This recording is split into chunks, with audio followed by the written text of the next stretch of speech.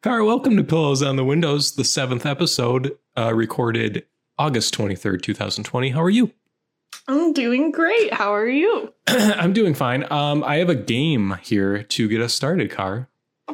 And you're the only contestant, you lucky devil. Oh. I'm going to be testing your clout score. No. What is your clout score at right now? I think, let me check. Okay, did you cut out?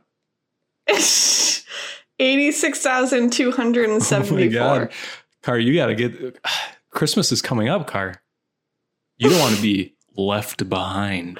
Oh, no. So what I've done is please close all internet browsers that are not essential to the recording No, of if this. you shame me, I will be pissed off. No, you just can't cheat is what I'm trying to prevent here. I know, but if I come off as a No, it's loser stupid. who It's doesn't stupid, know Car. It's crap. stupid.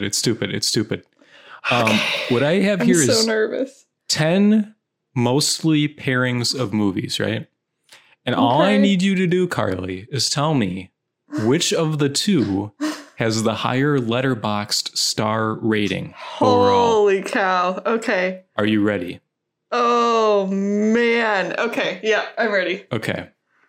Taxi Driver or Joker?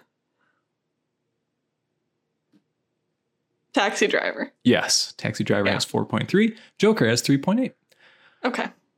Harry Potter and the Philosopher's Stone or Harry Potter and the Deathly Hallows Part 2. Part 2. Yep. 3.9 to 3.7. Alien or Aliens? Okay. Alien. Yes. 4.3 to Okay. 4.1. Car, you are rocking it so far, I must say. Okay. Manchester by the Sea or Queen of Earth? Manchester by the Sea. Yep. 4 to 3.4. Yeah. The 3 Lord of the Rings movies. I don't know their names. Fellowship of the Ring, The Two Towers, or Return of the King? Okay, we're gonna go. Oh, Jesus Christ. This is where I'm gonna lose. I'll give you a hint. 2 of them are tied, and then the third one is higher rated. Okay, we're gonna go the first. Oh, no. Okay. 2 of them are. Oh. Did you cut out? No, my brain is breaking. Okay. Okay. The third one is the highest, and then the first 2 are tied. Correct. Okay, ready? Yeah. Return of the King had 4.4. The other 2 had 4.3. Of course, man. Hereditary or The Shining? Wow. The Shining. Yes, 4.3 to 4.0. Okay. Host, 2020's Host or The Host by Bong Joon-ho. I like this one the best. That's tough. Because I think Host has a surprisingly high rating, maybe. Okay. You don't know. But I'm 'cause you still going can't to go cheat. The Host. The Host? Yeah. That's correct. 3.7. Thank God. 3.4 for Host. Okay. Stalker or Annihilation? Stalker. Yes. That was easy. This is the biggest delta, I believe. 4.4 to 3.6 for Annihilation. Yeah, that seems about right. The Lion King, the cartoon version, Okay, I was going to say. versus Finding Nemo. Oh, man. Nemo. No. Lion King. 4.2 for The Lion King. 4.1 for Finding Nemo. The Car, you can save it. You can save it. There's one more. Oh, there's only one more? There's only I one was more. that close? Bridesmaids Okay. or Girls Trip? Bridesmaids. Yes. 3.4 to 3.2. So close, Car, but I'm sorry. I have to reset your clout score. I can't believe I got one wrong. That's so messed up. I was going to cut that one too because I wasn't feeling great about it, but I'm glad I left it in there. This is Pillows on the Windows, a movie podcast. Those are really good pairings. Oh, thank really you. good. I felt good about Hereditary and The Shining. I think that's an interesting comparison. Carly. Yes. Should we kick things off here? Oh my God. I got like a wad of spit in my mouth. You know when that happens? It's disgusting. I don't have my Wawa Baba I usually have when Go get your pamplemousse. I don't have pamplemousse.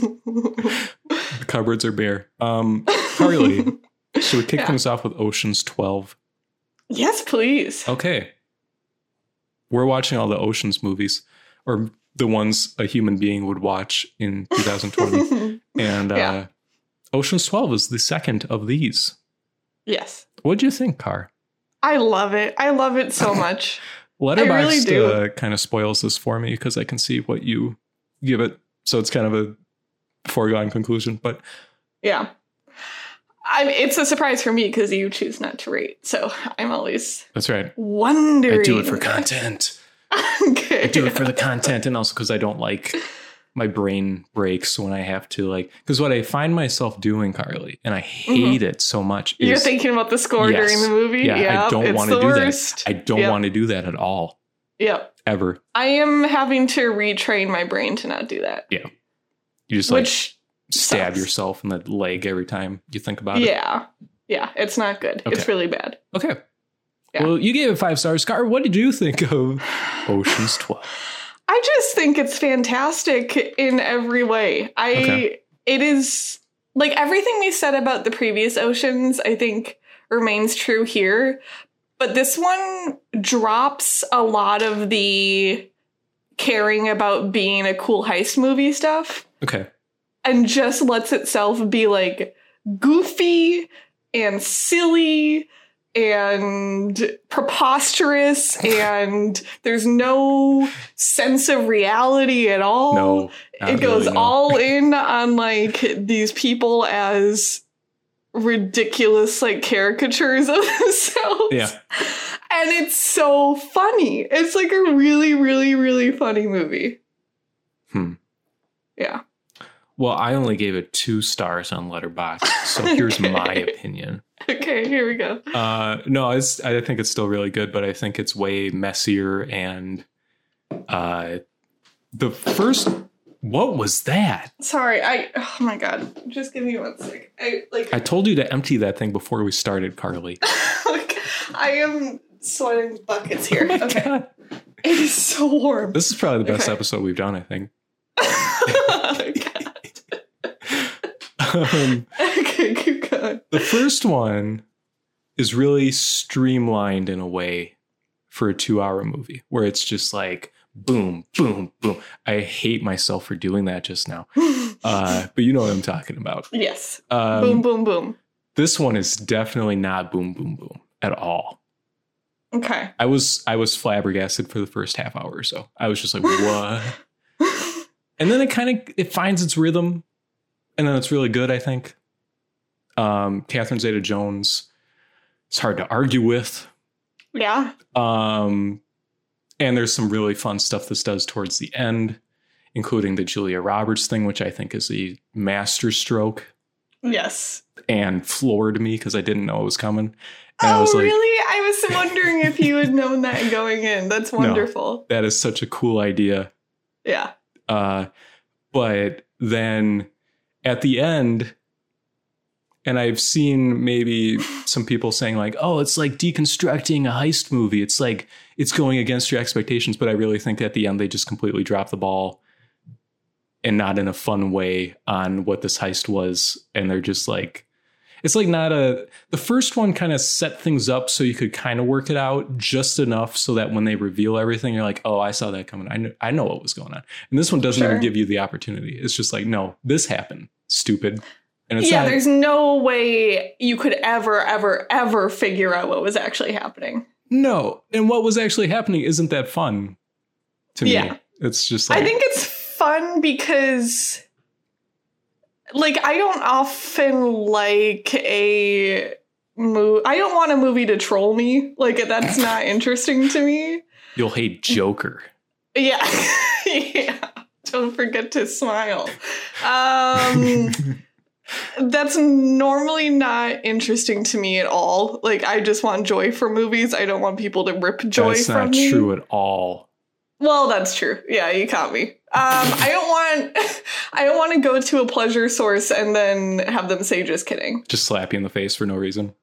But here it works perfectly for me because it's like, because I was thinking about like, what is it about heist movies that just like seemingly universally makes people's brains so happy? Like there's something about seeing people plan a crime that normally doesn't have like the same level of, I guess, victim as some other sorts of crimes. Sure.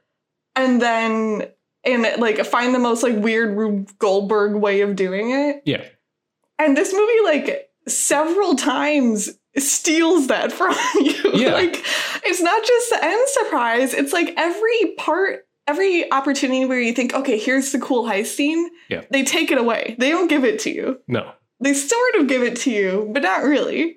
And then the end is the biggest one where it's just like, oh, it was a weird fight on a train and that did it.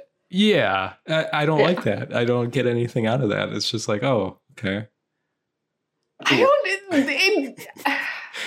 I understand that you don't need to see, like, if you're going to set up this heist and they're like talking about it and they're like planning it out, you don't need to then go and film that happening. I understand that. Right? Like, that's not necessarily good filmmaking, is to just show you the plan going through.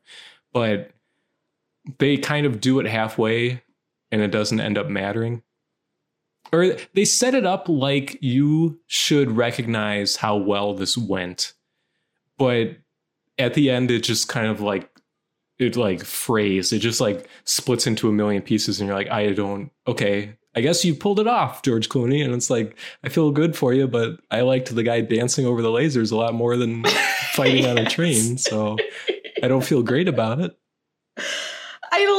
I think it works here better than it would work in, say, any other heist movie I've seen because the Italian Job, Charlize Theron. Sure, yeah.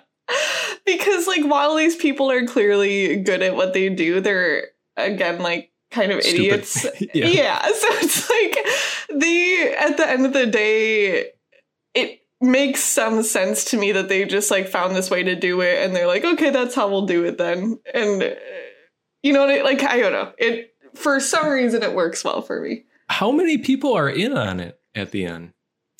I don't know. And I also, it's not totally clear to me, like, how much, if at all, it spun out of control at certain points. Yeah. Yeah. Yeah. It feels like all of it, but then they're like, but not all of it. But it kind of feels like all of it still at the end in a way that sits really weird with me. Like, how much is Matt Damon is, I guess, involved with all of it, it seems like. Right? And then his parents are like in charge of the FBI. And I'm like, oh, this is so stupid. Like, that's not a fun heist is, oh, it just so happens my parents run the FBI or whatever. That's not cool. That's not a cool heist movie. And it's not like subverting your expectations. It's just a stupid, like, out of nowhere plot twist.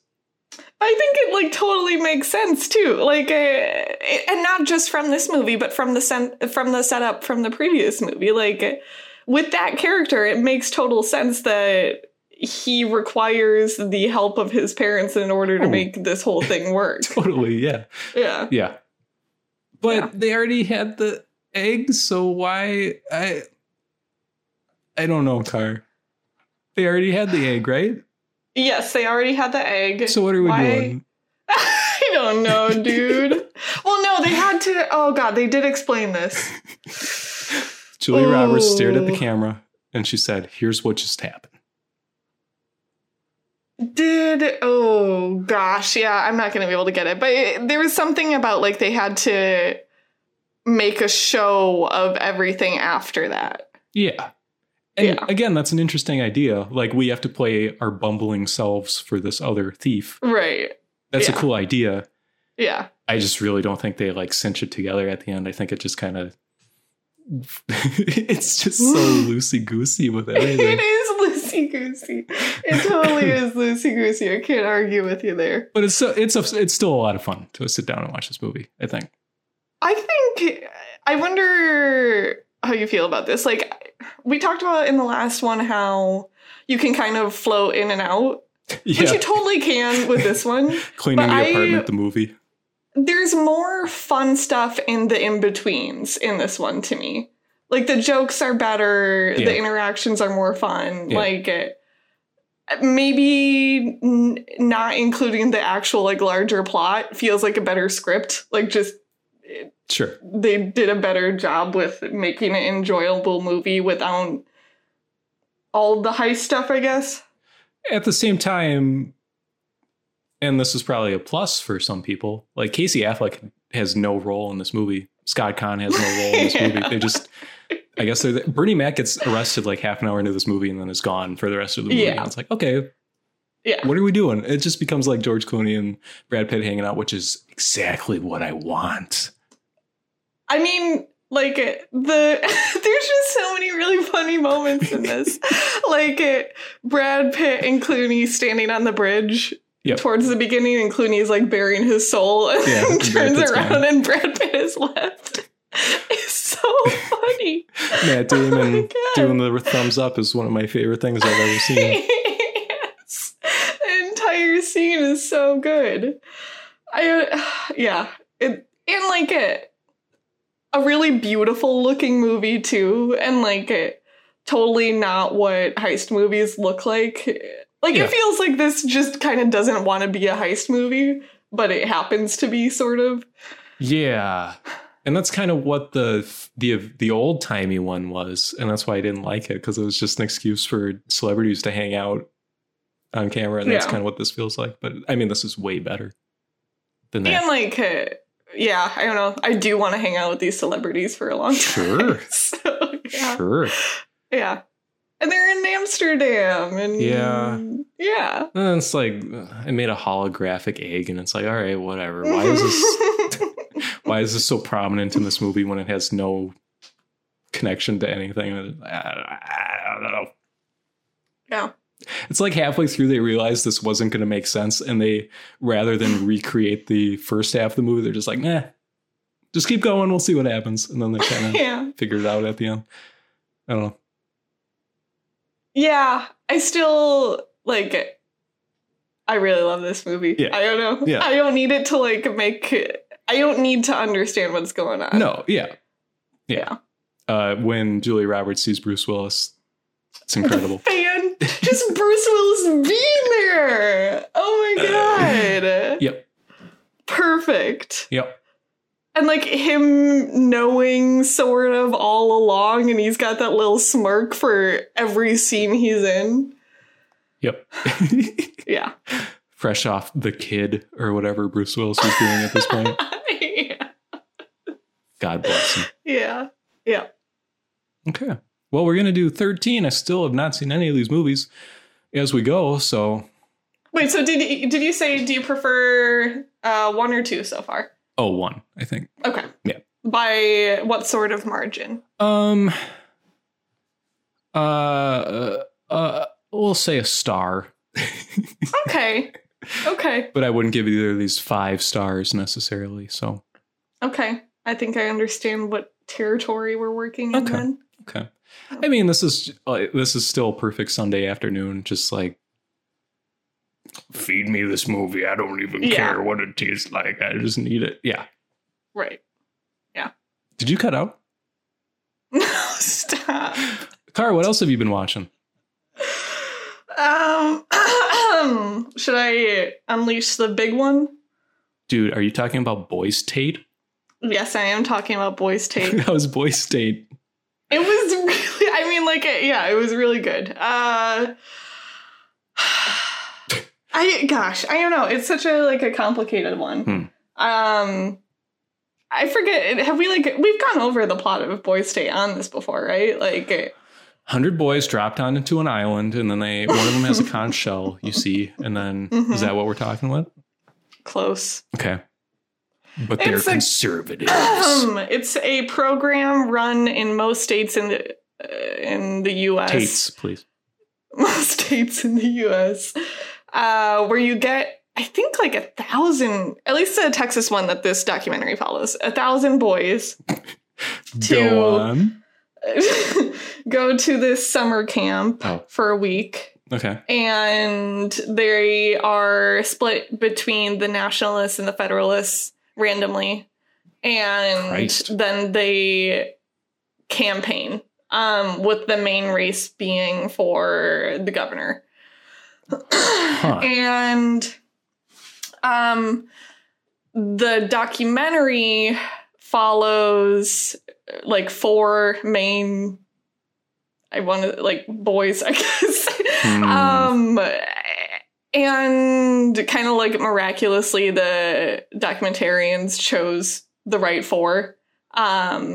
Like they did some version of like casting, which I don't really understand what that looks like with this sort of project, but they landed on these boys that they knew like were at least going to be important figures in it. And I won't give anything away, but like their paths end up crossing in really interesting ways, and they become prominent in the week at this camp.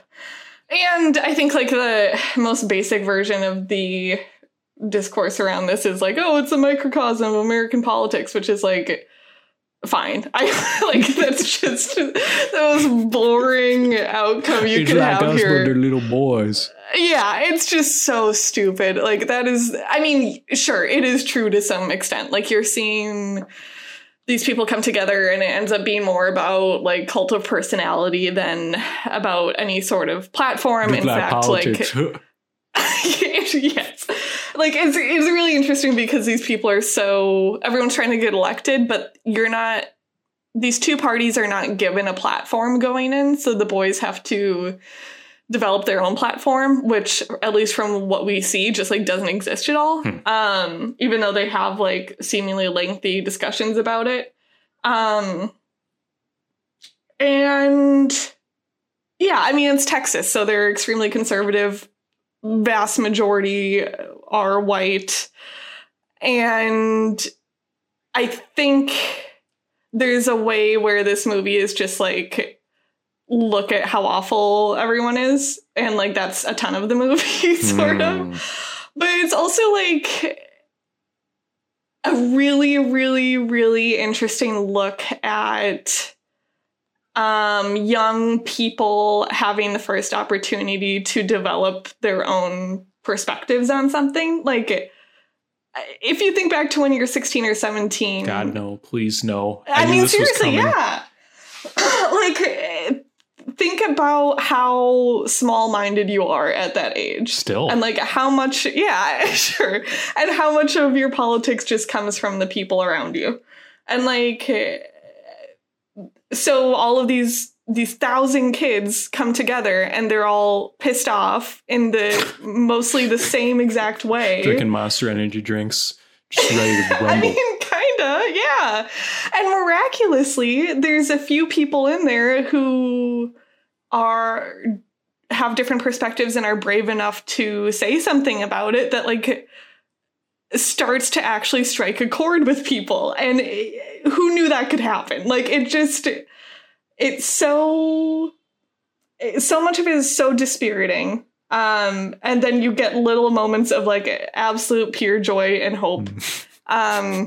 Which is then also completely dismantled by the fact that like the individuals you see who are striving for like progressive ideals and change, who will probably end up becoming politicians because that's what this program does, or at least the types of people it takes in.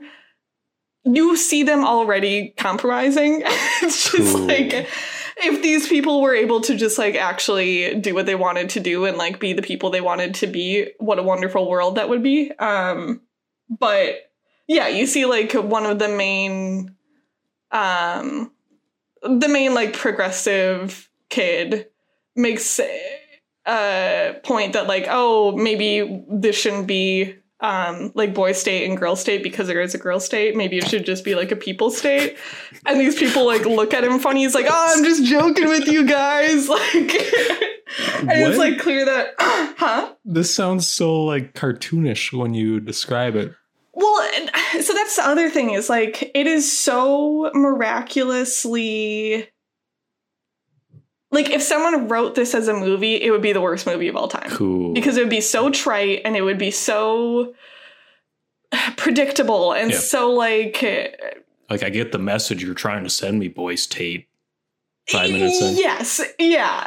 But there's just these incredible moments that, like, are actually happening. Yeah. Like, these are real people carrying out these incredible actions and having these incredible interactions with people that do speak to some weird facet of the American experience. Dang. Can I ask you a question?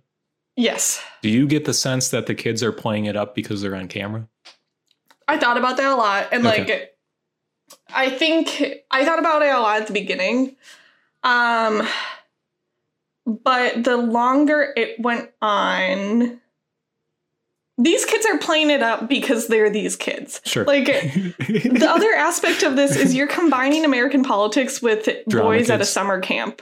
Sure. Like, I, as a child, went to leadership summer camps multiple times. And it was pretty darn close, my friend. Like, the drama is so high and so extreme all the time because you are so tightly knit with these people and the stakes are seemingly so high. This is a country we're talking about, Carly. I mean, yeah, honestly, and they are so driven. Like, it is competitive, apparently, to get into this program. So, like, they're firing on all cylinders all the time. Yikes. Yes, and, like, just, God, what's the right word? I don't know, masculinity is insane in this movie. Sure. Like, there's so many shots of just these boys all of a sudden deciding to do push-ups together. Yes. And it's like, what are you doing? I can't. I don't understand. It's so crazy. Well, are we going to get Girls Tate? In like apparently they've been talking about it. I don't know if it's like actually a concrete plan, but it would be fascinating. Yeah. I mean, like, it could go a million different ways. I also like think it probably depends a lot on what state you're doing. Like, if they decide to do Texas, oh my God, I can't even imagine. Alaska. Sure, yeah. I don't know. I hugely recommend, and I think the more you think about it, the more rewarding it is. Okay. Like, if all you get from this is the thing I said at the top of, like, boys will be boys. Or, like, politics is crazy. And then it's just it's so weird, Car. Yeah. Like, I don't know. Why is it just the popular vote? Yeah. Yep. Yeah. Why though, Car? And, like, yeah, I would hate to...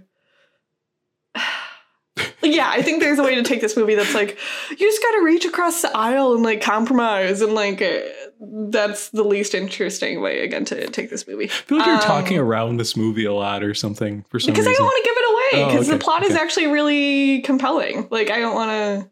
Yeah, I don't want to give it away. Just, like, war breakout or something? Like, what would you... Y'all die. Here's a gas leak. It's terrible. Yeah. I recommend a lot. Okay. Yeah. Boys Tate. Where is Boys Tate available, Car? Apple Plus. Oh God, that's the other thing. Yeah, man, it legitimately took me an hour to get Apple Plus, which is insane. Okay. Well. Yeah. Some people complained about Fandango and were shot down for being. Yeah, because it takes 5 minutes to set up Fandango tops. Right. I texted you this, but I had to get a new email address. And what was that? Is baby gonna Apple cry? Apple is evil. It was like so explicitly clear to me that it was much harder for me because I don't have an Apple device, and it just like. Did you say Apple is evil? Yeah, Carly. I know. I'm crazy with my takes today. I'm just firing off. Some satellite somewhere just pivoted towards you. Started beeping. Tell me about something you're watching, my dude. Oh, well, I only watched one extracurricular, but it's also a documentary. Jesus. Boys Tate is a documentary, right? Yeah. Okay. The casting thing you might have to explain at some point, because I don't understand what that would mean. I think they met a lot of the boys who were going to be at this Boys Tate. Okay. And they had to choose some to follow. Okay, sure. They put him in the pod from Watchmen, and they just showed him pictures of whoever got angriest. Okay, very cool. Carly, get ready to sit with rapturous attention as I describe another F1 documentary. Okay, wait, can I ask you a question right at the top? Yes. How many F1 documentaries are there? Oh, not that many, really. Okay. I'm probably... Like, are you trying to be completist about this? Are you going to work through them all? No, okay. I'm not going to mop up the rest of the... Like, we're a team and we made a movie about ourselves. Because I think there's plenty of those. There's one called The Green Hell that I would really like to see. Ooh. Which is about cool name. The Nürburgring, which is called The Green Hell. Because it killed a bunch of people. But I watched Williams, which is about the Williams team, and I thought it was fantastic. Oh. It had hardly any racing. So I think a lot of people are watching this right now because the Williams team just got bought by an American investment firm. But the Williams team is this kind of prestigious team, and it's one of the only teams where the team name is the person in charge of it, Frank Williams. Okay. But this Williams documentary is almost like a deconstruction of like that McLaren documentary I watched, because it's very much about how the act or the life of being in like a specific sense, the manager of this team, but in a general sense, like this driven to achieve one thing just completely destroys you as a person and as like a father and a husband. Because Claire Williams, Frank's daughter, now runs the team because Frank is quite old and also in a wheelchair due to a driving accident. And what you start to see over the course of this documentary is just what a toll this man has taken on his family. And it's like super fascinating. It's like not at all about racing. It's not about F1 really. Interesting. Wait, who made the documentary? It's a BBC film. Okay. And it's by a man who made X and Y, I think it's called X plus Y. Oh, okay. I mean, I don't know much about it, but I know of it. Okay. Very well produced documentary, I think. They do this really awesome thing where they have Frank's wife, Ginny, at one point had done a bunch of taped interviews with a friend, and they play those a lot, which is fascinating because she had just passed away 10 years ago from cancer, but you get to hear her speak about all this stuff. But it's just all the interviews with Frank are just like, he's like a shell of a person, and it's fascinating because when you talk about cars, he'll like perk up a little bit. But when you talk about his marriage or his children, who are still this huge part of his life because they're running the team for him, basically, he's just like dead-eyed. He's just like sitting there like, oh God, it's so interesting. And there's this part that made me cry at the end where his wife had written a book about, her experiences with everything and him going through this crash he was in. And he was never a driver. I had that wrong. He got in a terrible crash just driving because he was an idiot, basically. Because he was always driving to the extreme. But he was just in a car going to an airport and he crashed the car. And that's why he's in a wheelchair. But they kept asking, like the interviewer would ask Frank, are you going to read the book? And he's like, maybe before I die, but not in the immediate future. And then towards the very end of the movie, Claire is sitting there and she's reading the book and he's there and she says, you should really read the book. And she starts reading, and this is his wife's words, his wife has passed away, but these are her words. And she's talking about what the crash meant for her and how she always dreamt that someday he would like recover from this. And Claire is just like breaking down crying and he's just sitting there staring at her, just like stone faced. And he talks about like, you can't show emotion and all this stuff. And it's just like, it's so intense. It's so crazy. This family dynamic and all this stuff. And Senna had died in a Williams car. And so you get to see the funeral that was also in Senna, and it shows Frank sitting there. And he says, I can't show emotion. That's just not my job. That's not who I am. And then the interviewer asks him, what were you feeling? And he says, well, it was in our car, so I felt responsible. But that's it. He wasn't grieving Senna. It was just like he had to keep a straight face for basically publicity to keep, the team going. And it's just like, oh my God. It was one of the most interesting documentaries I've seen, I think. Do they, does the documentary try to figure out why? You know what I mean? Do they go into childhood stuff? Not really, which I think is refreshing. Because so many of these documentaries about sports figures are and he wanted to be a driver from a young age. And they do that a little bit. Like that McLaren movie, the first hour was just and he really loved racing and then he would race in the races. But this movie focuses more on kind of the team dynamics, and it gets into some of what drove Frank to do this, but it's not, I don't mean why be a driver. I mean, why is he broken? Is emotionally non-existent. Yeah. I think they try. I think they ask some good kind of cutting questions in these interviews, but he is not, the only insight you get into his mind is through his wife's, these taped interviews that she had. Man. And it's the day of their marriage, he went back to the shop after the ceremony and worked. And it's what? But she loved him. Gosh darn it. I don't know. It's. I mean, part of this just sounds like, I don't know if this is accurate or fair, but that just feels like a whole generation of men, or many generations of men, right? Yeah. They have the thing that lights them up, and then beyond that, it's just you can't get anything out of them. Right. They have kids, but they don't really know why, and they're just around. Right. Yeah.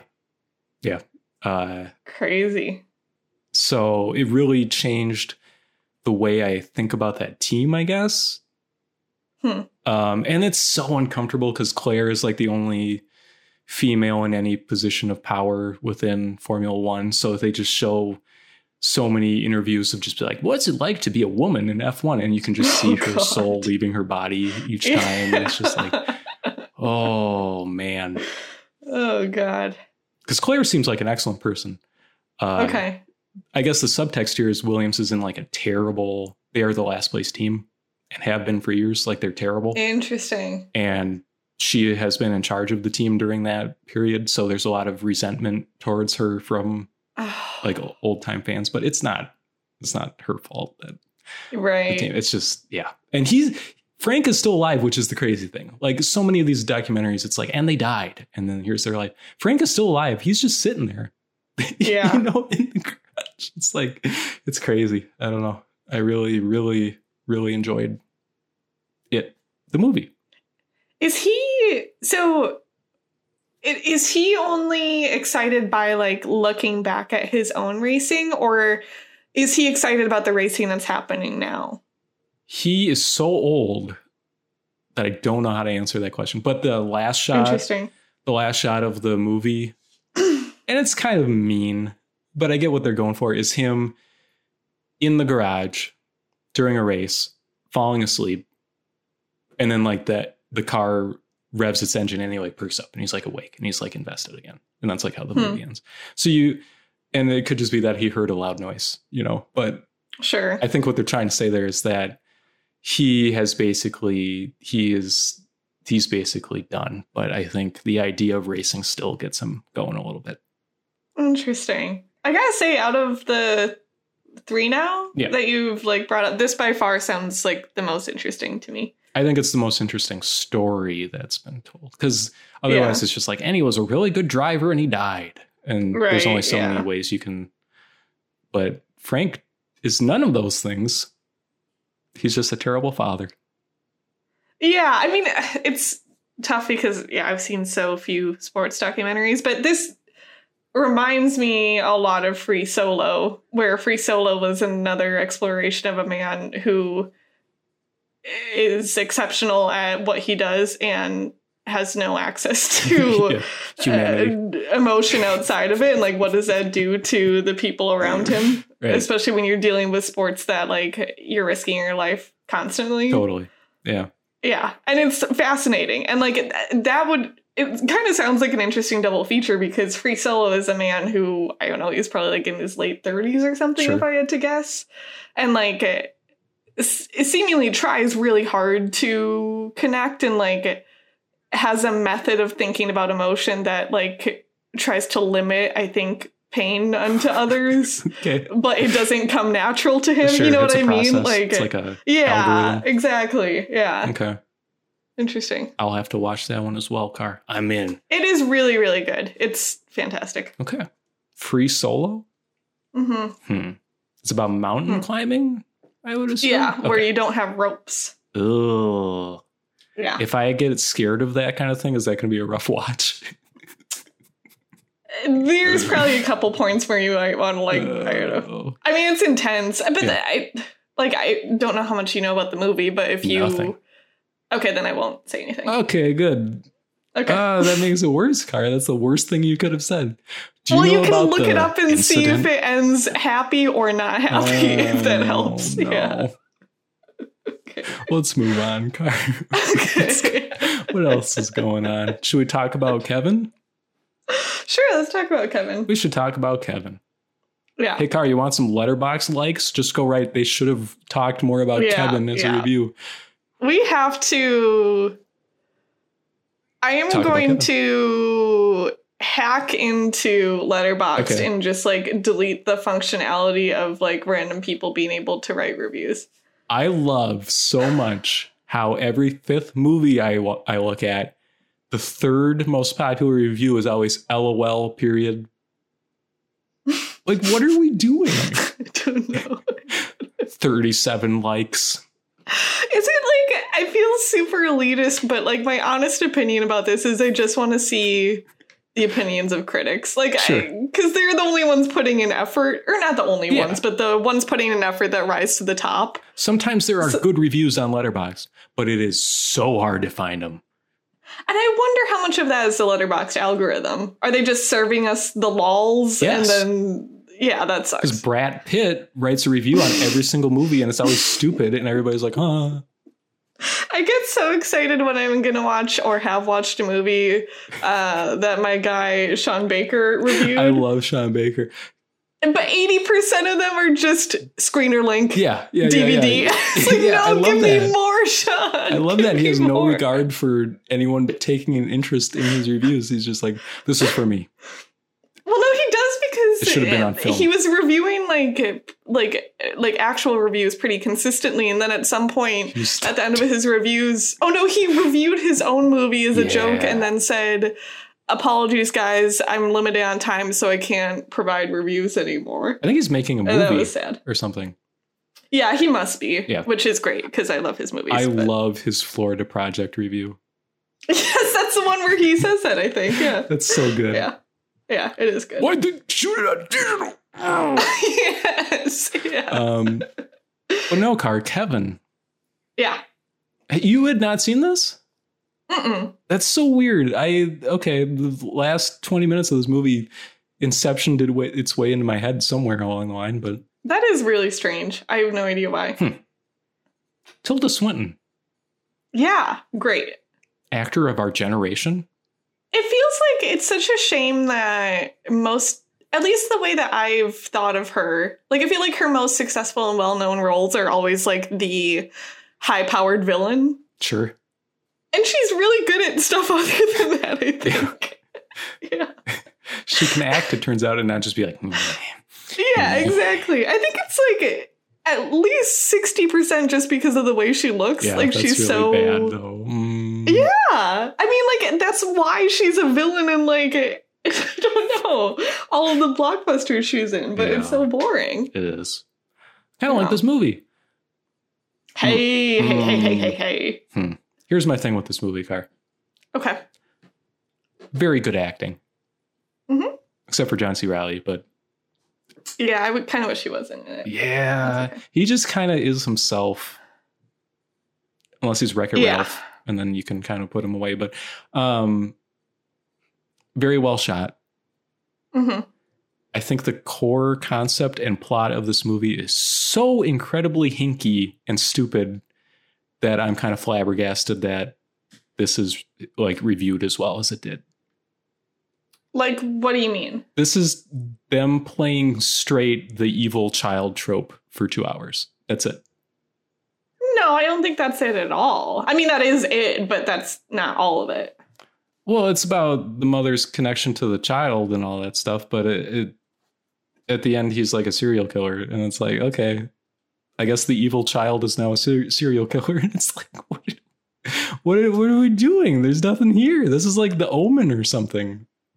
I mean, so I think it's like the balance between that and giving us enough seeds of like, is it her fault? Ooh. Yeah, or like, is it anyone's fault? Like, it's, I mean, yeah, it's nature versus nurture in the movie. Like, yeah, is in really interesting ways too, I think, where like, at least I spent the whole movie looking for all of the moments where she was maybe responsible for the person he ended up being, and like we get some of those, and some of them I think are really interesting, like particularly the one where her and Kevin as a teenager are like going mini golfing, and she makes like some really not nice comments about fat people, and it's just like, because you're seeing most of, if not all of the movie through her perspective. Yeah.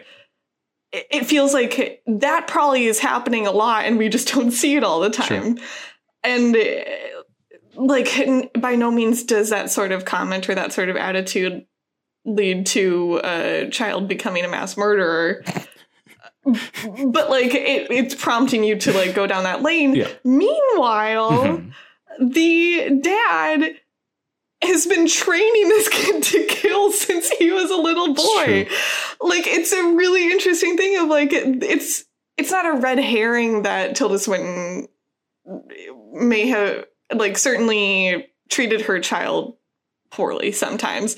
But the dad is this doofy idiot who is taking this very troubled boy and training him to use a murder weapon all the time. Like, yes. It's, and I'm sure that's purposeful, where it's like, I think I've certainly seen a number of these types of stories that revolve around the mom of specifically a kid who ends up being a mass murderer, and you're always prompted to ask, like, what did this mother do to her child? And it's like, she's not the only one in this kid's life. Yeah. Like, it's fascinating how it always comes back to that.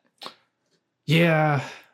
But then you get so many scenes of like the dad comes home and all of a sudden the kid's expression changes, you know, because he's being manipulative. And the first of 20 times that happened, I was like, oh, okay, I get it. And it's just like, and it keeps happening. I understand the kid is evil. Like, it just like halfway through, I was kind of, I did not have like a narrative thread to grab me. Like, there was nothing to look forward to in this movie. It was just like, oh, he's going to keep being evil and then kill a bunch of people. And then it's like, yep, that's what happened. But I mean, watching Tilda Swinton be miserable is still good. Yeah, it's so... Like, did you have the feeling where you're watching this kid and it's like, it's so weird because the entire time you know what he did or what he does in the end. But so many times when we're seeing him as a younger kid, it's like, is any kid actually this bad? Like, do they exist? And I think the answer is yes, and it's just something like I don't want to think about. Like, that's so awful, and like the idea of having to be a parent to just, like, it is fair to say it's like The Omen, where it's just like everything this kid does is purely evil. I know, that's so uninteresting to me. No, why doesn't she just take him to... I think it's only interesting because this must happen. You know what I mean? Like, yeah.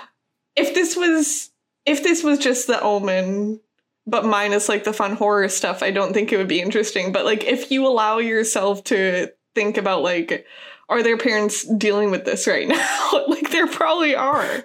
But that's crazy. It's so removed from, like, she lives in basically a mansion. Yeah, God, that's crazy. And she takes him to one doctor, and hits his knee and he kicks and he's like, yeah, he's fine. And then she spends the rest of her life miserable with this demon child. Like, can't you just take him to another doctor or something, Tilda? I was wondering why they didn't do a therapy scene. Yeah. Therapy scene, I think, would have helped a lot because it might have broken the movie, because then it starts to get into, like, the therapist is probably asking the kid, like, oh, have your parents ever hurt you? And, like, okay, maybe the answer is yes. And then what do we do? Yeah. Like, oh, the movie broke. Shoot. Right. And, like, I really didn't like the scene where he's playing video games, so he's evil. I was like, okay. Yeah. Okay. Yeah. Okay. Yeah. I mean, yeah, I don't know. There's something overall really unsettling about movies about school shootings. Like, I don't know. Hope so, yeah. I don't mean unsettling in that it makes me feel horrified, but also, like, that for consumption feels... Sure. I don't know. Like, I don't know what to think about it. I don't know if it's... You're asking, why is this gosh darn school shooting kid so sexy? And I'll tell you why. It's because he's portrayed by... Was it Ezra Miller? God bless him. Yeah. In his little crop top. I mean, like, not to turn this into, like, a Us Weekly or something, but he himself is maybe not the best. Sure. Yeah. Boy, there's, like, a really heinous video of him, like, physically harming just a fan who was, like, asking for his autograph or something. Awesome. It's really awful. And then he points to the scar on his arm and he's like, Yeah. Yeah. Yeah. I wasn't a big fan of this one, I guess. I just didn't... I get what it was trying to do. But and I think, like, the ways that it succeeds to me are less so because of, or to do with the exact movie that it is, and more so to do with, like, the director's style and like the way that she tells the story. Like, I really like the kind of, I think she's really, really good at showing memory in a way that feels like it's existing in someone's mind. Like, not because it's shot a certain way, but just, like, where the threads come up and what prompts them and following those threads. Like, I think that is super successful here. But that could apply to any story and not a school shooting story. I don't know. Sure. But yeah, I totally agree. I was really nervous because, so the other movie that I've watched of the director is Lynn Ramsey is You Were Never Really Here, which I love. Yes. And that's is like Phoenix, right? Yes. Okay. Yeah. And I mean, this movie worked for me a decent amount, but, like, compared to that movie, I don't know. It just feels like the warm up, leaps and bounds between them. But I was really worried because that one is, like, super, super brutal. Ew. And, like, gory and, like, visibly gory. I was just so nervous. Yeah, I was really nervous that that's the direction this was going to go. And I'm so thankful that, like, for the most part, we don't hardly anything, really. I mean, well, we get the John C. Reilly and the daughter, but yeah, I'm glad we don't get it in other ways. Yeah. And you just kind of get the aftermath. You don't quite get, like, the... Yeah. How did he lock the gym? What do you mean? If you can explain to me how he locked everyone in the gym with him. I was wondering, because he clearly, he applied the outside locks. Uh-huh. Which makes sense. And then I imagine everyone filters in from the inside of the school, and then he just, like, I don't know how he closes the ones that lead to the other part of the school. It's so weird. Yeah. No, I was wondering that, like, too. What? I don't know. La la la. Okay, sure. Yeah. Okay. I got him for a song on the web. My little Donald Trump. One more piece I really like is the beginning. Oh, the beginning was great. Yes, that was wonderful. Okay. Did you like the beginning? I love the beginning. The Tomato Festival? I thought that was awesome. It was awesome. Oh, God. Really, I feel bad for Tildy here. Like, she should have never met John C. If she just never met John C. Reilly, she'd probably be such a happy person. Oh, my God. And they never even really establish him as like charming or good. He's just like, oh, I don't know. Kind of got the impression that she got knocked up pretty early on in that soiree, and then they were just stuck. Yes. Yeah. Boy, nobody comes out of that movie looking good. Everything goes bad for everyone. Yeah. Woo. Woo. Did you have one more thing you were gonna say, or? I just thought the little signs that like he is her daughter worked really well. Like when he's biting his nails and he's laying them out, and we see oh, and I really love the eggs stuff where a parent of a child that was murdered by Ezra Miller like smashes all the eggs at the grocery store, and Tilda just like forces herself to eat them. Picks like the shells out of those puppies. Yeah, that worked real. Like just like this woman wants to torture herself in any way possible because she feels she deserves that. It like, oh God, how grim. I would love this. Parts of this movie feel so accurate to my experiences with social anxiety that I would love to see a movie about social anxiety that is not fueled by everyone hating her because her child killed a bunch of people. Yeah. I wonder if, this and the Joaquin one are the only ones of hers that I've explored, but I'll probably watch more. I do think her style is like really wonderful. Yes. And there's a chance that one of those is out there. The Halloween sequence is very good. Yeah, God. Yes. I think that too. We're like, clearly that wasn't all playing out exactly as Tilda was perceiving it, but it feels so real. Tilda, we're going to get you, Tilda. Yeah, exactly. Yeah. We see you. Very unnerving. Before we jump into Grolst Rip, did you very good. Want to do another Carly special? I'll do another Carly special. Sure. So I closed out the Celine Sciamma movies, which has been like a slow moving project since I saw Portrait of a Lady on Fire. Sure. So that Portrait of a Lady on Fire was the first one of hers that I'd seen, and it's by far I think like the most well known and successful, and which I absolutely love. And then since then have like just slowly gotten to her 3 other feature length films. Okay. Which are Water Lilies, Tomboy, and Girlhood. And that's the order I watched them in. And this is just where I say, like, I think everyone should watch her movies. Like, okay, so each of these stories are in some way to do with, like, gender and sexuality. Okay. In very different ways between each of them, and like I think telling very different journeys each time. And I guess so the one I watched most recently was Girlhood, which I thought was really wonderful, but like it's I don't know, it's such an interesting tough thing where Celine Sciamma's a white French director that made a movie about 4 black girls. Canceled. And it canceled immediately. It's like, it's so complicated. And I think and I don't want to like put forth any opinion about like how valid that is or isn't, because I don't think that's my place.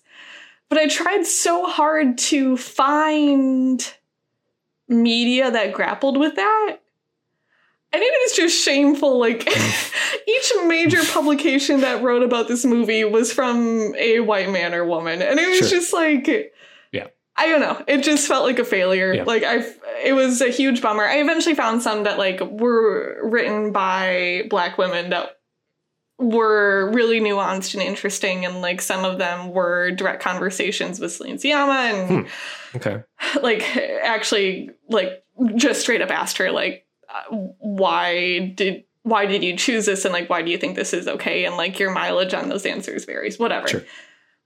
So overall I think it's like a really wonderful movie with some stuff that you maybe have to think about afterwards. Well, wouldn't wouldn't that be the appeal of Letterboxd in a perfect world, is you would get all these perspectives of people watching the film and you would be able to kind of see the whole spectrum, but instead it's just like people making stupid Twitter jokes and then exactly dying. So that's the problem, right? Is like I want like gosh, it's so tough because like I don't want to like come off as if like the people need to do this labor to tell me what's right and wrong. Like Yeah.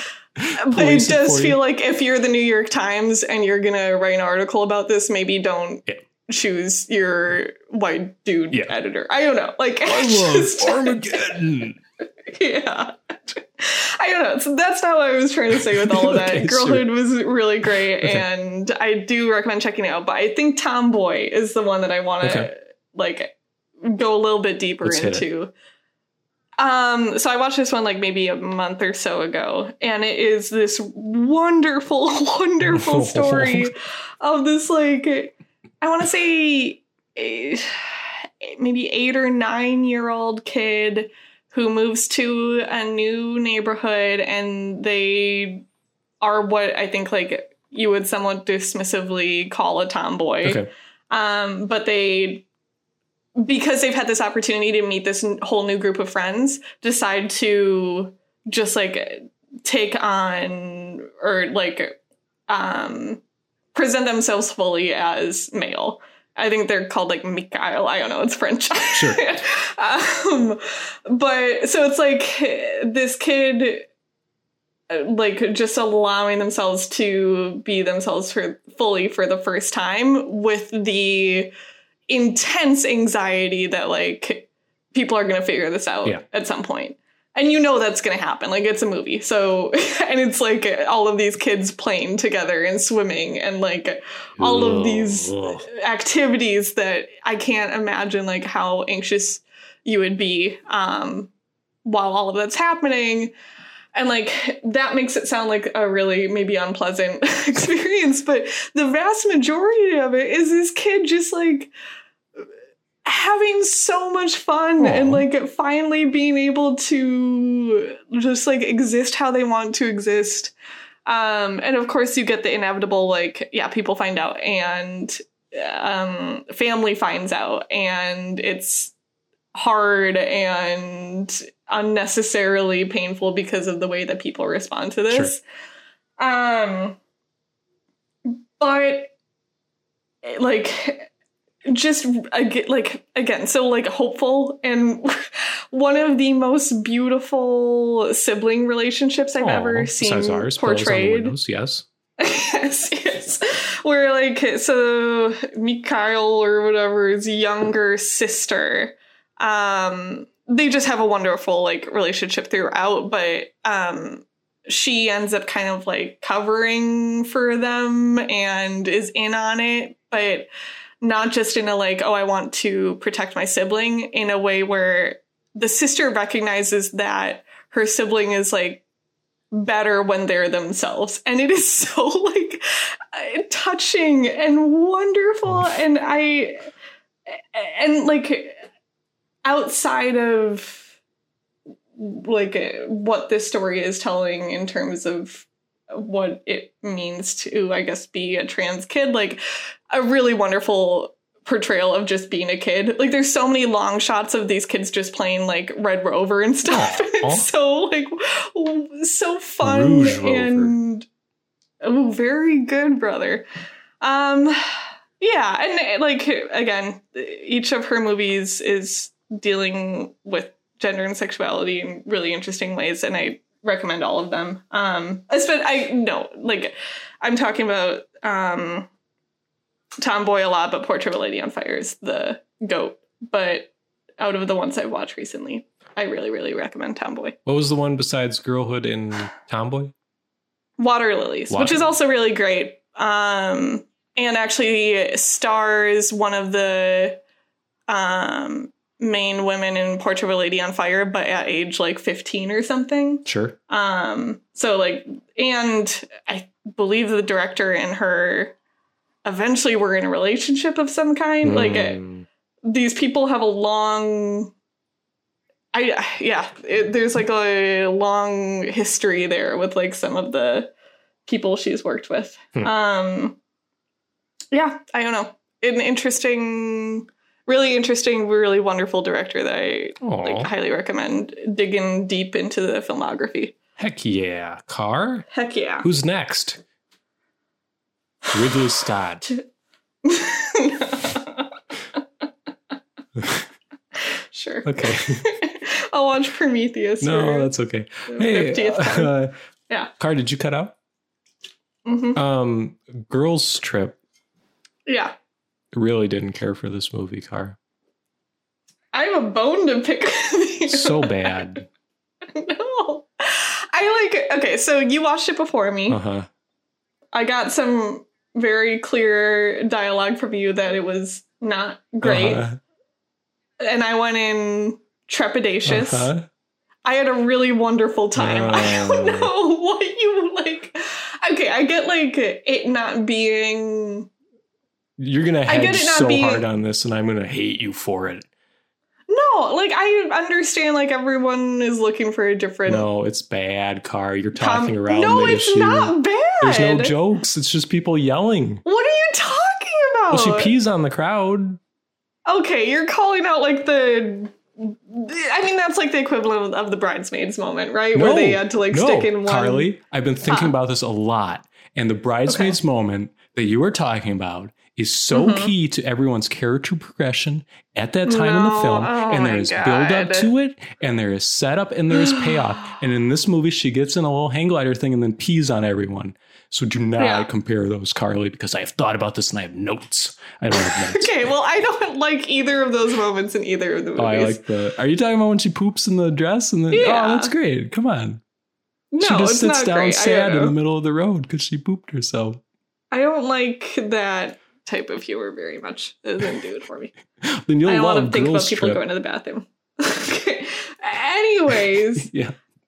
I like the moment.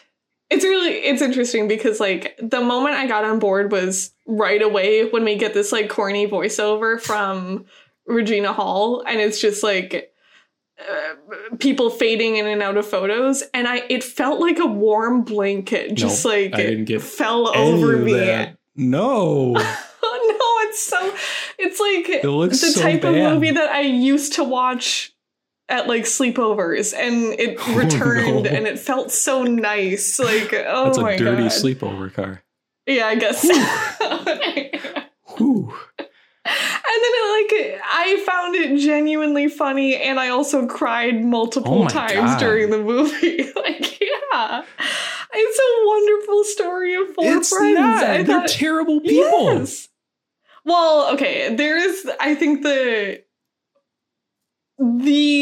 seeming protagonist in this is the worst friend of all time. Yeah, but beyond just that, like I felt so bad for the single lady. Is that Pinkett mistress, Smith? I guess. And she's I thought you meant okay. Yeah, where she's like, I'm living my happy life and I am who I am, and then everybody's like, no, slut it up and go have sex with a bunch of men, and she's like, well, I don't really want to. I'm not comfortable with that. And they're like, no, you have to, and then she has sex with people. It's like, oh, this is great. I don't know. I like it. They're tropes. That's what this movie is, though. There's nothing to it. It's just people yelling tropes at each other. I don't think that's true. Like, I think the way that it shows long-term friendships is like really wonderful and accurate to some extent. Like, there's so much buried stuff going on that like troubles them but ends up being relatively inconsequential, and they will ride for each other no matter what in the end. Like, that's how I'm feeling right now on this podcast. Carly. And there is very silly moments that I really enjoyed. I really, really loved the dance off. The dance off got me so good. It was so fun. It also really feels strange, like it's built around this expo, so there's a lot of just like footage of this expo, and it's like, okay, what's going on here? What do you mean? We're just like, hey, this expo exists that they're going to, and Diddy is here, and it's like, okay, this doesn't seem like it has anything to do with the movie, but I guess it's cool. I mean, it's a way for hijinks to ensue. Yeah, and it looks so bad. It's shot so poorly, I thought. Like, they're in New Orleans, and it looks like they're in, like, the back lot of a... no, it just doesn't... It has no flavor of being in New Orleans at all. Yeah, but I think that's also partially because they're in an expo.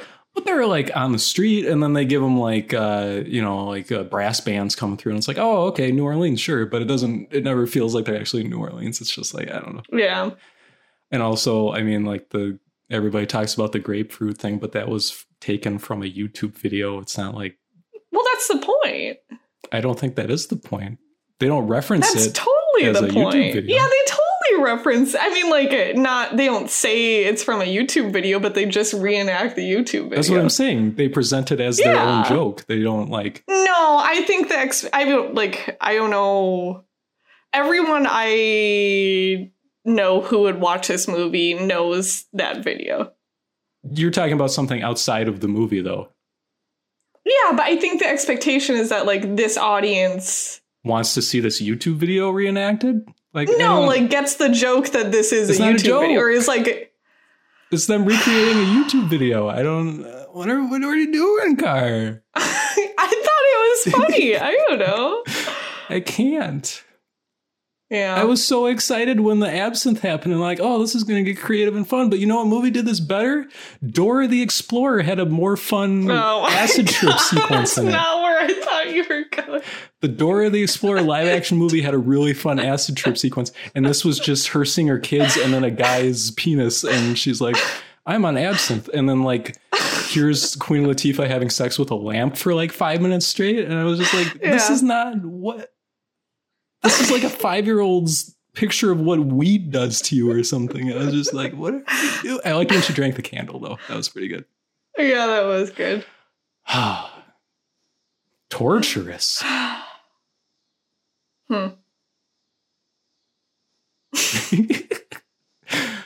disagree. I had a wonderful time. Well, I don't have friends, so I don't know what this is like, so I don't have anything. I mean, that was the other part, was like...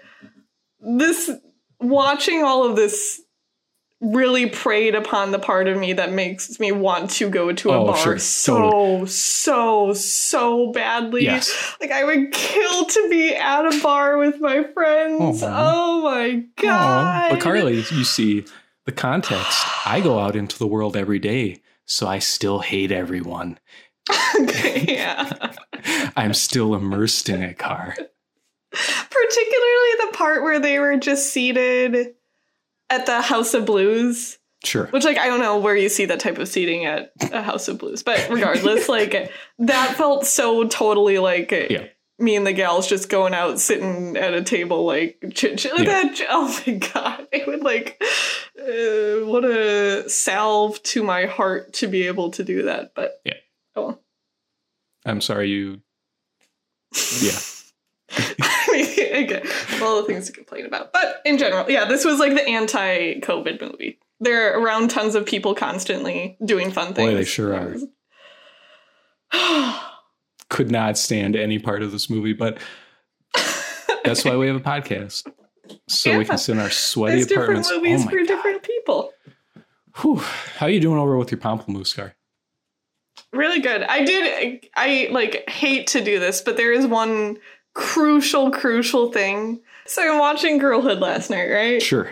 It's a serious exploration of some really serious stuff. A person comes on screen and my jaw drops and I make some just wildly Squarespace? gasping, excited noises. You're never going to guess who it was. Wait, was it in Girlhood? Yes. A French movie? A French movie. Yeah, a French indie movie. Cillian Murphy. I'm trying to think of French actors. I have no idea. James Franco. I don't think Cillian Murphy is French. Is he? Is he not? I don't know. I thought he was British. The jewel thief from Ocean's 12? No. The friend from Raw. I could not even describe to you what the friend from Raw looks like. I don't know. The guy who she ends up... Oh, the guy. Yeah. I couldn't tell you. You could show me 4 pictures of him and say which one is him, and I'd be like, I don't know. That was like, I felt really good about knowing that right away. You got in Letterboxd, I'm like, okay, cast and crew, okay, actor, yes. I mean, seriously, yeah, because then I was like, is it like, am I just thinking of another French actor who kind of like has like a buzz cut or something? Yeah. No, it was him. Very good. Yeah, felt really awesome about it. Okay. Yeah, I don't know what he looks like. This goes better for him than Raw did. That's good. Yeah. Boy, okay, huh. I'm remembering parts of Raw now. He gets eaten. Yes. He sure does. Doesn't he get kind of slowly eaten where he's like, I'm okay with this? They're having sex and she... Oh, no. The sister ends up eating him, I think. Does she like walk into the apartment and she's going like... And there's just like a bone on the floor? It's something awful like that. Ugh, God, I feel so bad for him. Well, he made it through Girlhood, supposedly, so very good. Anyway, sorry to go back to Girlhood, but that was like on the top list of things I had to bring up. Well, anyway, yeah, register to vote. I don't know. I haven't heard any podcast ads in a while. What are they advertising these days? They're advertising. Oh, for him. I get some like HBO Max stuff. Oh, HBO Max, sure. Yeah. COVID vaccines. Like sure. Carly. Yeah. It's time for my favorite part of the show. Oh, yeah. Releases? Movie releases. Wow. Okay, yeah. Can I read? One of these really caught my eye. Okay. Bad New Mutants description is ridiculous. Yeah. Oh, I like this one a lot. Can I read the centigrade description? Please. A man and his pregnant wife become trapped in their car when a storm buries them underneath layers of snow and ice. As supplies dwindle and temperatures plunge, the couple must battle the elements and hypothermia in a desperate fight for survival. How has this not been done like 8 billion times? What are we doing? I mean, it has, right? Is this just not that Frozen movie you watched, except it's a car? Yeah, I haven't thought about that, actually. Yeah. What are we doing? You know what really scares me, though, Car? It's not the weather. It's not the atmospherics. It's these full release descriptors I'm seeing here. Does that mean I can go to the movie theater now? Yeah. Oh, my God, no. Yeah. Yep. To see what movies, Car? Nothing worth it, let me tell you that much, buddy. I mean, okay, so movie theaters open this weekend is like the big news, right? Yes. America. Yeah, I think one of the big ones, AMC and whatever the other big one is, both opened. Sure. No, Marcus isn't it. It doesn't matter. Okay. Open like a good number of theaters across the country. And because all of the state regulations are different, like the seating regulations are different, and it's going to be awful. I'm so We're going. Nope. You and me, we're going to go see the New Mutants. It is like... It's not funny in a good way, but it's funny how, like, I've read so many articles where, like, the headline is, see what this expert says about going to a movie theater right now. Please don't. Yeah, each one is just like, it's the worst. Yeah, don't do it. Why would you do this, stupid? It's consensus. People are going to do it, though. I know. I gotta see Magic Wolfsbane and other Teenage Mutants as they try to come to grips with their superpowers. Yeah, so that's one of them that's opening. The other one that's opening is Bill and Ted Face the Music.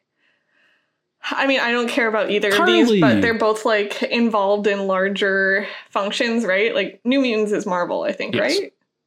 And then Bill and Ted Face the Music is the second or third of these movies. Oh my God.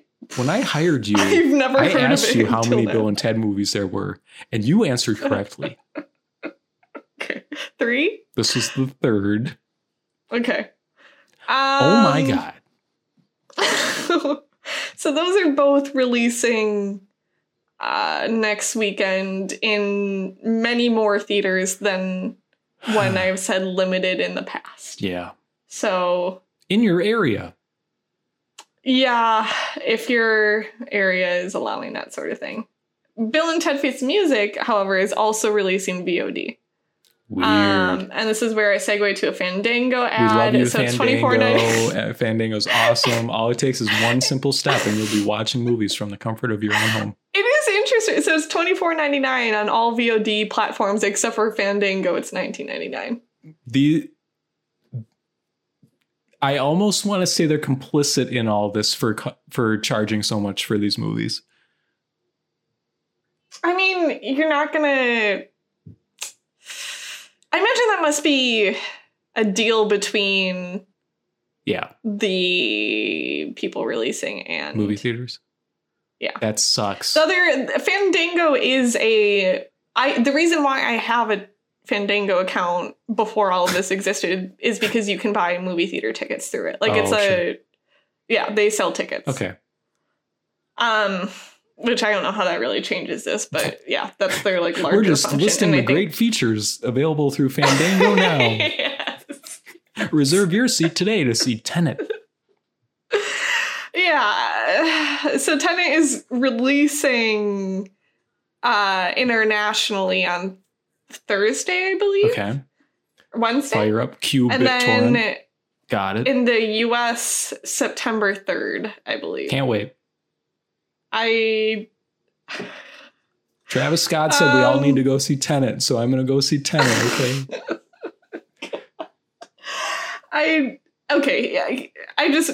Can I give like my 30-second big concern here?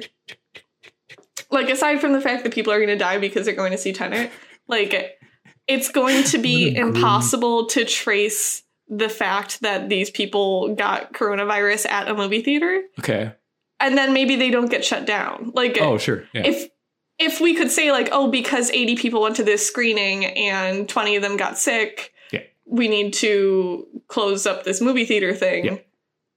I mean, all of this is with the disclaimer that, like, I feel really, really, really, really, really awful for the people who rely on income or rely on movie theaters for income. That sucks. But they shouldn't be open right now. It's a solvable problem that doesn't involve opening movie theaters, though. Well, it's a solvable problem in a different political climate, but that's not for us to deal with on this podcast. Voice tape. Anyways, it's coming out. So that we don't have to go into each of these. I think there are two things I wanted to note. Okay. On the upcoming releases. So Get Duked, which is coming to Amazon on August 28th. This is fascinating because this is the third movie this year that is a Most Dangerous Game movie. Camping trip in Scottish Highlands starting to fight for survival on 4 p.m. What? Yeah. Oh my God. Like, I was thinking about the category we have where it was like the themes of 2019 and the theme was capitalism. Yeah. Is 2020 the most dangerous people dying? Like, no, specifically wealthy people killing not wealthy people for sport. Yeah. So we get the commentary here. Movie fights. I don't know. It's the scary thing is I've kind of enjoyed all of them. Yeah, me too. So it's like, This one, it seems very silly. This seems like the most, like, specifically meant to be a comedy above all else.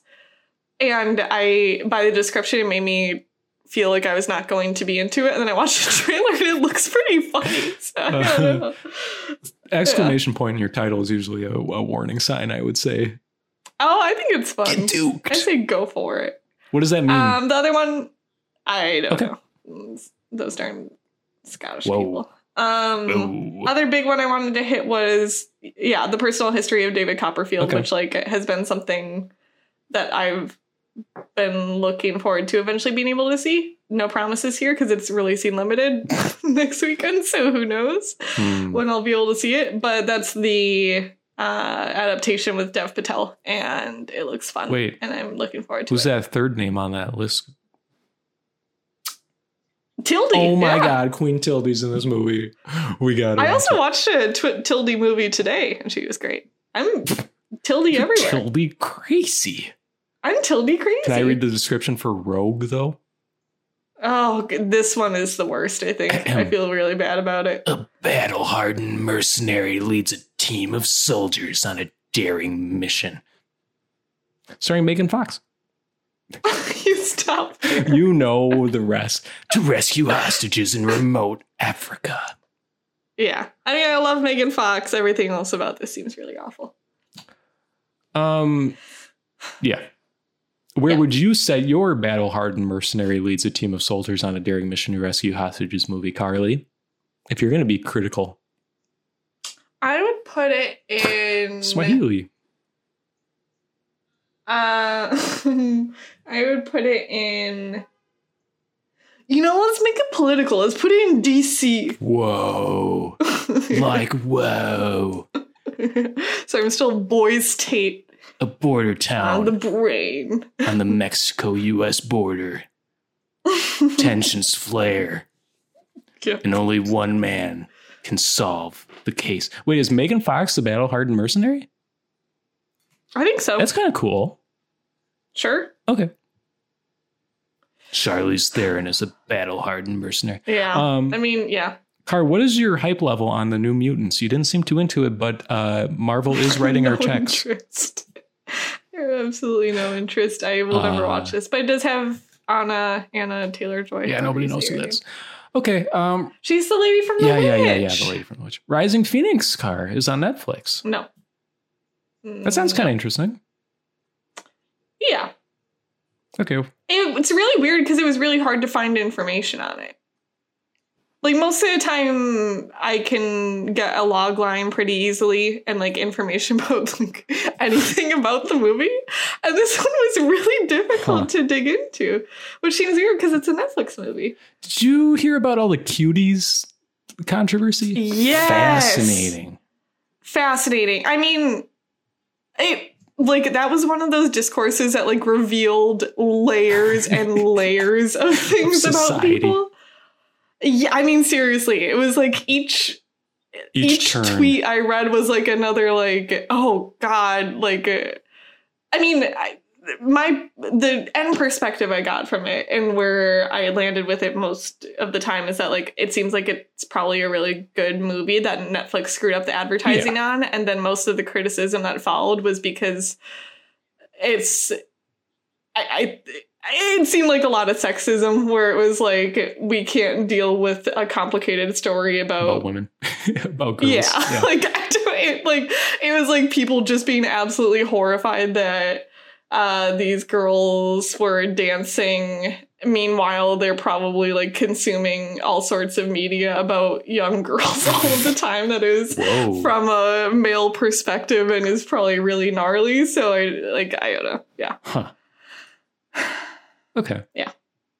It's just kind of shocking seeing that poster, I guess. I don't know. That's not how I would sell. I mean, like, they shouldn't have chosen... Netflix screwed up big time. Like, they marketed it very differently than how it was previously marketed.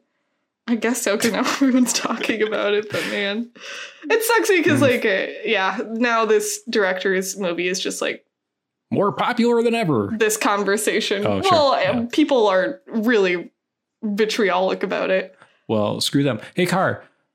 Yeah. Can you please read the Fatima description? Sure. Because it is such a trip. Okay. Listeners at home, buckle up for this one because you're about to take 3 left turns here. Go ahead, Car. Okay. A trial of faith unfolds at the apex of World War I. When secrets are revealed to 3 courageous Portuguese children through a series of apparitions, while their doubting family and aggressive government officials try to silence them. Yeah, is this like E.T.? What is this? I don't know. I have no idea. That sounds awesome. From Italy. Yeah, Okay. I don't know. Okay. Any other thoughts on this slate of movies I won't see, Car? No, I mean, none of these are... There's only a couple noteworthy ones here, I think. Like, I think the New Mutants will be noteworthy both because it's a theatrical release, it's a Marvel movie, it's got a bunch of stars in it. I think Personal History of David Copperfield, whenever people can actually see that, people will talk about. I don't know who David Copperfield is, to be honest with you. What do you mean? I don't know who that is. That's the Dickens. Okay, book. sure. I know the name. I was just like, should I know who that is? He invented something, right? I don't know. No. Isn't he just like the... Oh, God, this is going to make us both sound really dumb. I'm good. Isn't that the, like, can I have some more? Nope, that's not him.